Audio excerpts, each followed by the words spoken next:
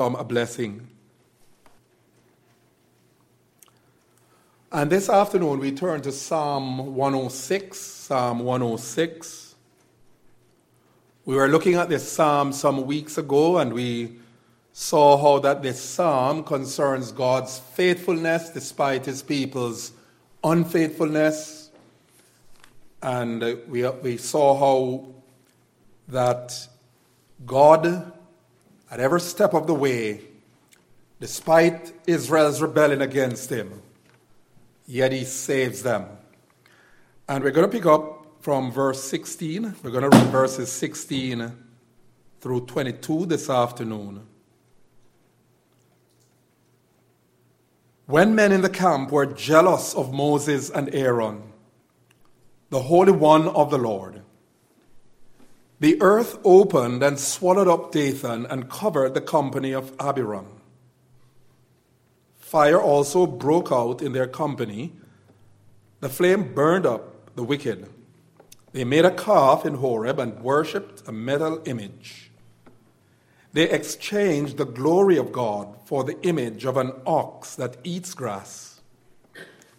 They forgot God, their Savior, who had done great things in Egypt, wondrous works in the land of Ham, and awesome deeds by the Red Sea. So we have here in verses 16 through 18 to begin with a third instance of Israel's rebellion against God. You read the previous verses and you see the ways in which they rebelled against God. And the psalmist here states in verses 16 through 18, when men in the camp were jealous of Moses and Aaron, the Holy One of the Lord, the earth opened and swallowed up Dathan and covered the company of Abiram. Fire also broke out in their company. The flame burned up the wicked. And the incident that's being alluded to here is found in Numbers chapter 16. What is typically referred to as the rebellion of Korah. You know the sons of Korah. We are told how in verses 1 through 5, Numbers chapter 16, Korah, the son of Izhar, the son of Kohath, the son of Levi, and Dathan and Abiram, the son of Eliab, and On, the son of Peleth, sons of Reuben, took men. Right away we smell trouble. These men were up to no good. They were leading a delegation to Moses and Aaron because they were disgruntled with their leadership. But the way they went about it in an underhand manner. And this kind of underhand scheming that occurred back then did not end with those dissidents. Such scheming very much happens in many a church today. It often begins with a person or persons of influence in a church, in a congregation, who can sway and garner others to feed into their disgruntlement over some issue. For example, their dissatisfaction with some decision taken by leadership, their annoyance at the fact that things in the fellowship are not going according to their fancy, according to their wishes. Sometimes the preacher is not preaching what they would like to hear. Their annoyance at the fact that things in the fellowship are not going according to their fancy, according to their wishes. And here in Numbers chapter 16 and verse 1, we find these four men of influence in the congregation of Israel, Korah, Dathan, Abiram, and On, taking men. And what did they do? Verse 2, they rose up before Moses with a number of the people of Israel. And the language that's used here smacks of mutiny. It smacks of outright resistance and rebellion against the leadership of Moses and Aaron, as suggested by the massive number of people they took with them to confront Moses. We are told all of 250 chiefs of the congregation, chosen from the assembly, well-known men. It was as though they were declaring war against Moses and Aaron.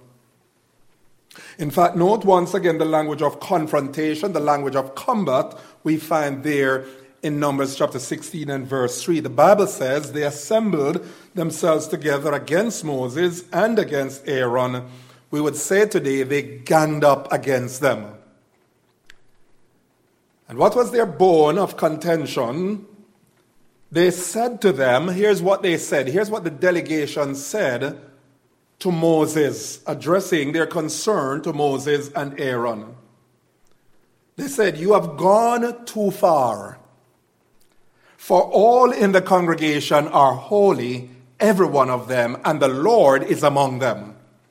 Why then do you exalt yourselves above the assembly of the Lord?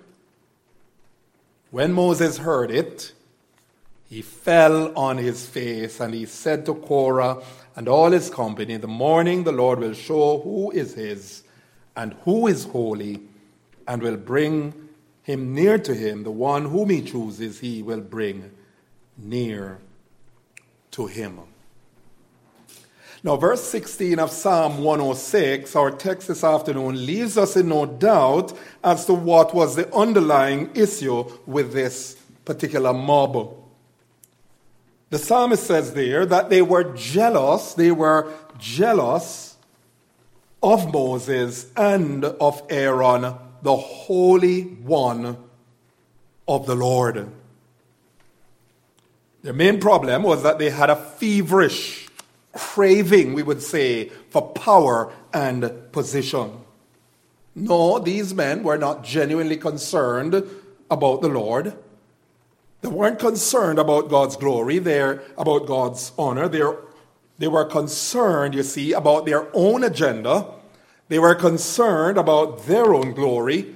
That's all they were really concerned about. They did not have in view the honor and glory of God. Because if they at all had concern for the honor and glory of God, then they would have recognized that Moses and Aaron were God's appointed leaders. God had set these men over the congregation of Israel.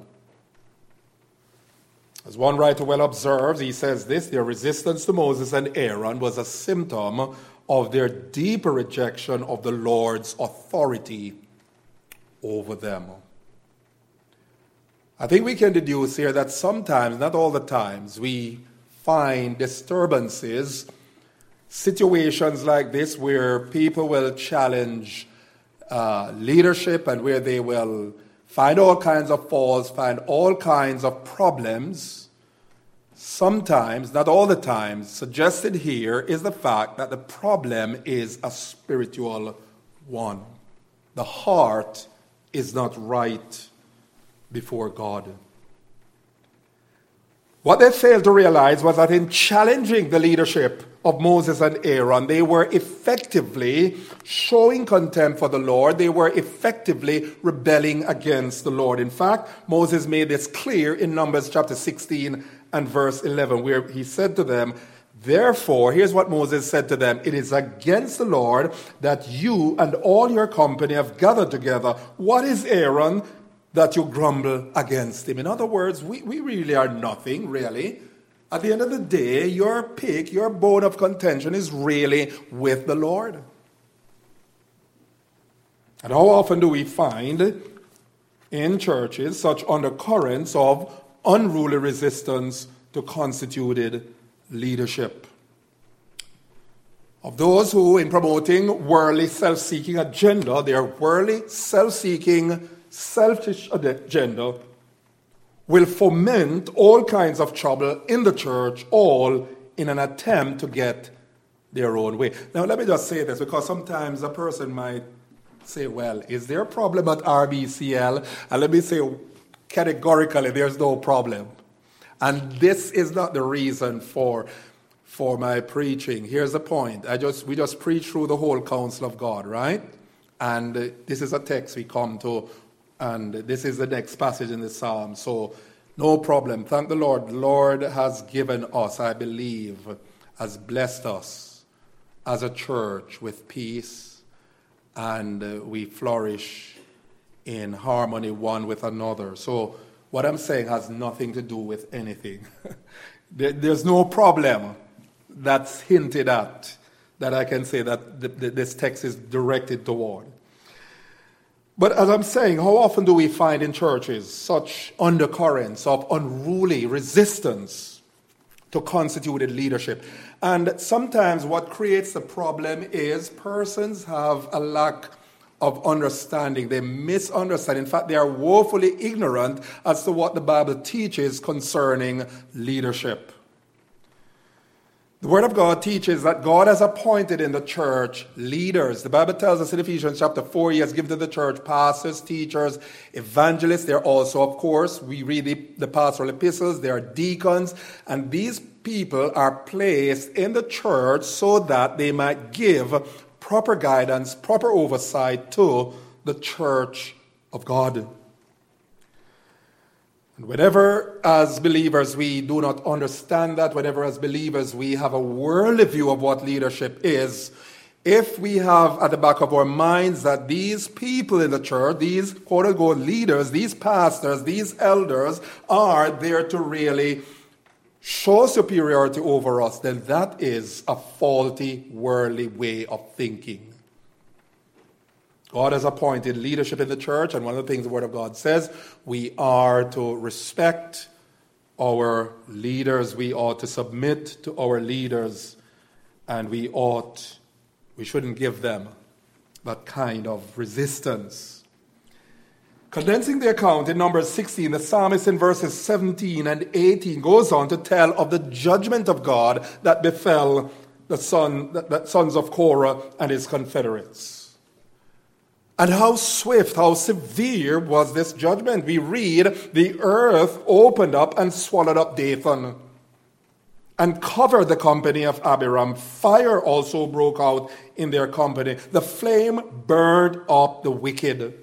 Numbers chapter 6, verses 33 to 35, the parallel account says this, amplifying the severity of their judgment, says this, so they and all that belonged to them went down alive in Sheol, and the earth closed over them, and they perished from the midst of the assembly. And all Israel who were around them fled at their cry, for they said, lest the earth swallow us up, and fire come out from the Lord, and consumed the 250 men offering the incense. Here we see, beloved, the bitter consequence of rebellion against God.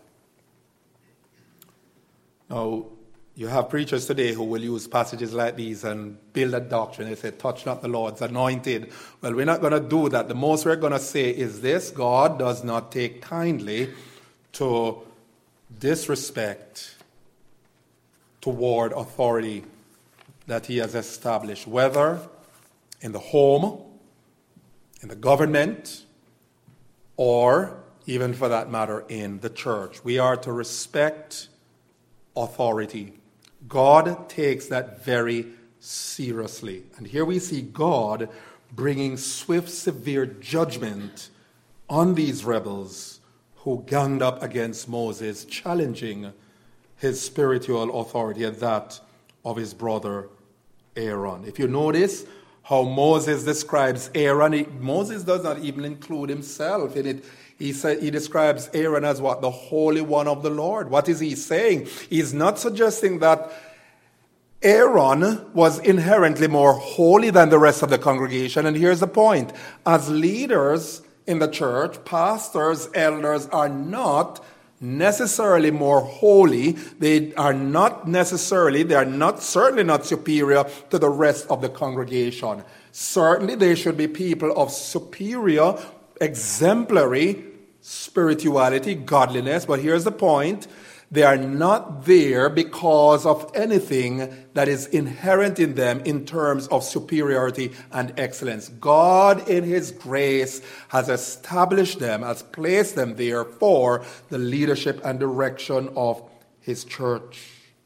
And leaders, those of us who lead the church of God, those of us who rule in the church of God, those of us who administer in the church of God, who administrate in the church of God, the Bible says we are not to what? Be lords over God's heritage.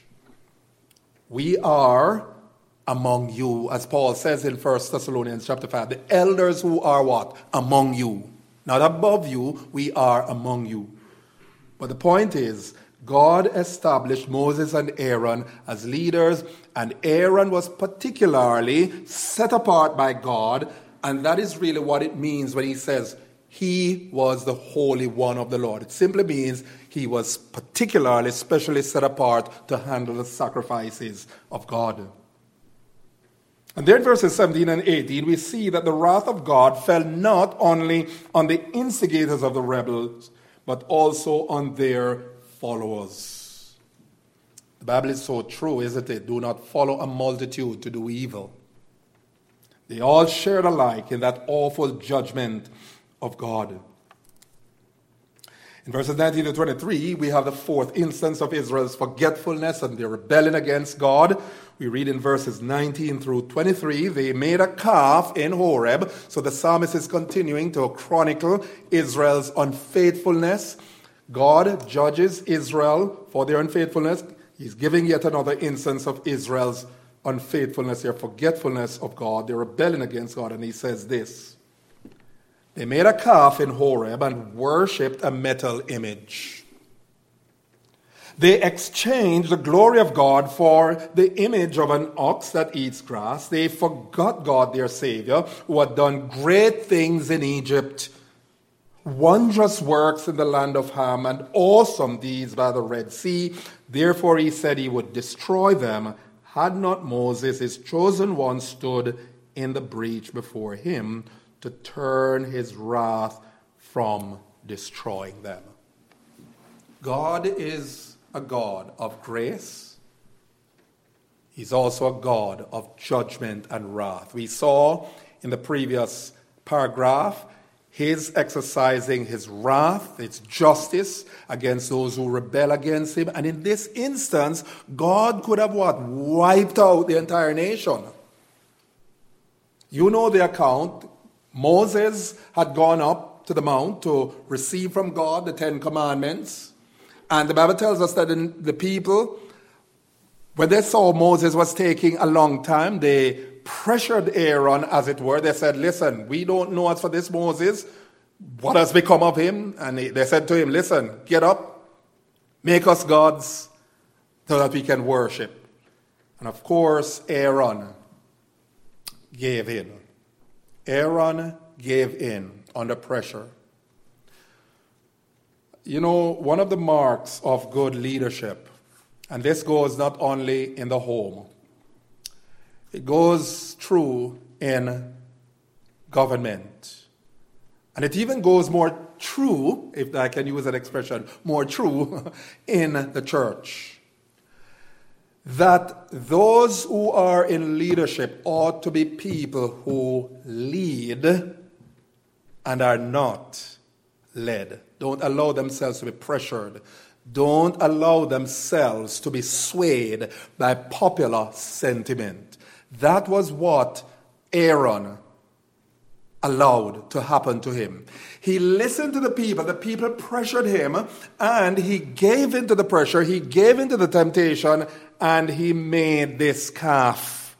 Of course, you know the story when Moses came down, Moses saw the people all dancing, crazy before this golden calf. Aaron's explanation, he says, the people, when they saw that you did not come back, they said, oh, make us gods. So I collected from them their earrings and so on. I threw it in the fire, and there came out this calf, golden calf. What excuse?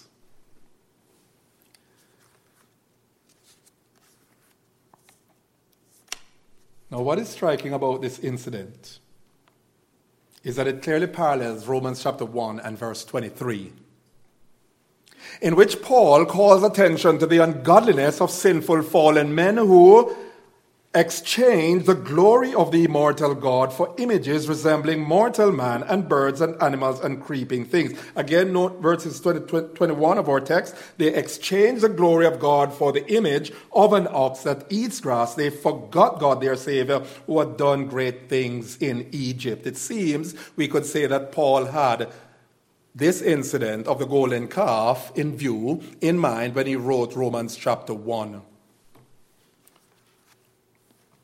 In the history of Israel's rebellion against God, we see how further and further one can drift away from God through repeated habitual patterns of sin. Trace Israel's history, and you notice it started with one particular sin. It moved to what? Even greater sin and greater sin and greater sin, and that's what we're having here. In the instance we considered earlier, they were rebelling against Moses' leadership, and here what we have is clear, open, blatant idolatry, clear rejection of the living God. Sin has this way of what we might call having the multiplier effect, where sin keeps adding to sin, and the further one gets, it's the deeper one sinks into its darkness. The golden calf incident at Horeb, beloved, was cumulative, the cumulative result of their long, sustained period of sinning and rebelling against the Lord. And we see how they went from worshiping the one true holy God of the universe to worshiping the likeness of a four-footed beast that eats grass, verse 20. Paul, in tracing the history of man's declension into depravity, sinful, fallen humanity into depravity, shows how men, not progressively but regressively, backwardly, goes deeper and deeper in sin. Their sin involved giving honor and glory that belong to God to an idol, a nothing, a non-entity. That which was sheer emptiness. And at Horeb, the very place where God had given the law, where they would have remembered how that when God appeared there on Mount Sinai amidst the lightning, the presence, the manifest presence of God was there, and they've evidently forgot how they saw the majesty, the glory of God in the giving of the law right there at Horeb. The Word of God tells us they made and worshipped an idol. In fact, in so doing, they broke the very first two commandments. Because what does God say in His Word, the Ten Commandments? I am the Lord your God who brought you out of the land of Egypt. You shall have no other gods before me. Again, why did they do this? Because in the sinfulness of their hearts and minds, they were forgetful of God. When you have time, go back over this psalm as we were saying the last time. Look at the word forget or forgot. Sin occurs, unfaithfulness to the Lord occurs when we forget who God is, when we forget what God has done, and when we forget completely His Word, when we are unmindful of His Word. Note the four things they forgot as we close. Verse 21, they forgot God, their Savior. They forgot God, their Savior. Don't you remember how He saved you by the Red Sea? Remember when Pharaoh and his hosts were coming and how the Lord gloriously delivered you? Remember what you were going through in the land of Egypt, in the land of bondage? You were crying out and God in mercy delivered you from the hand of Pharaoh? Yes, they forgot God, their Savior. We do that too, you know. Isn't it true that when you and I are unfaithful to the Lord, we are going contrary to the Lord? No, it's not a mistake. Sometimes we knowingly take that path.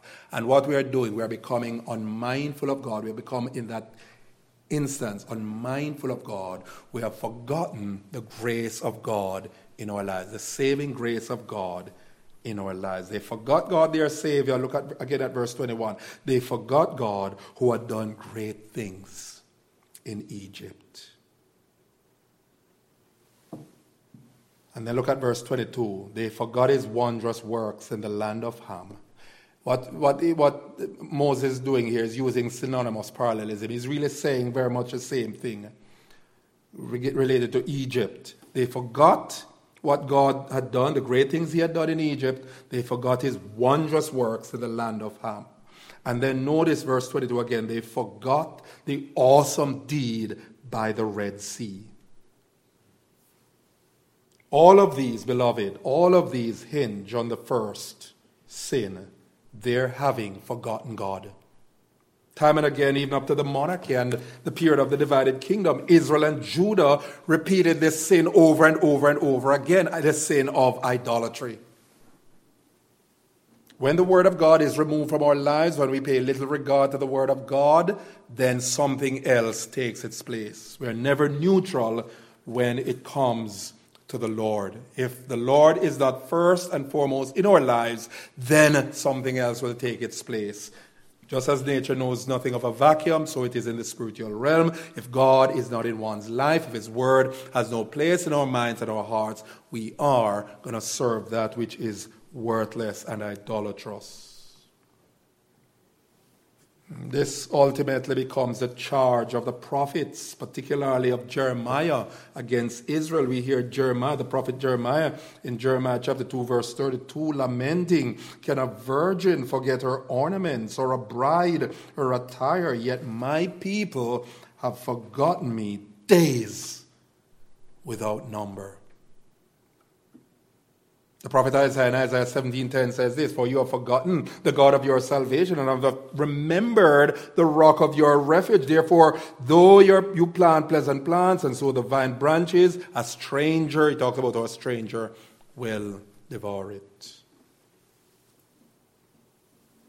We have the prophet Ezekiel again, another prophet talking about Israel's unfaithfulness, their idolatrous heart, their idolatrous tendencies. "Therefore, thus says the Lord God, because you have forgotten me and cast me behind your back, you yourself must bear the consequences of your lewdness and whoring." And then, finally, Hosea 8:14, as well as chapter 13, verse 6, "For Israel has forgotten his Maker and built high places, and Judah has multiplied fortified cities. So I will send a fire upon his cities, and it shall devour their strongholds. But when they had grazed, they became full, they were filled, and their heart was lifted up. Therefore they forgot me." What's the cause of idolatry? Not only sin necessarily, but let's take warning here, prosperity. Prosperity. And we must be mindful that when we are prospering, when God is being good to us, particularly materially, those are the times we need to be careful and watch our hearts, that we do not allow these things to lead our hearts astray. So the closing question this afternoon by way of application is this: are we as a nation,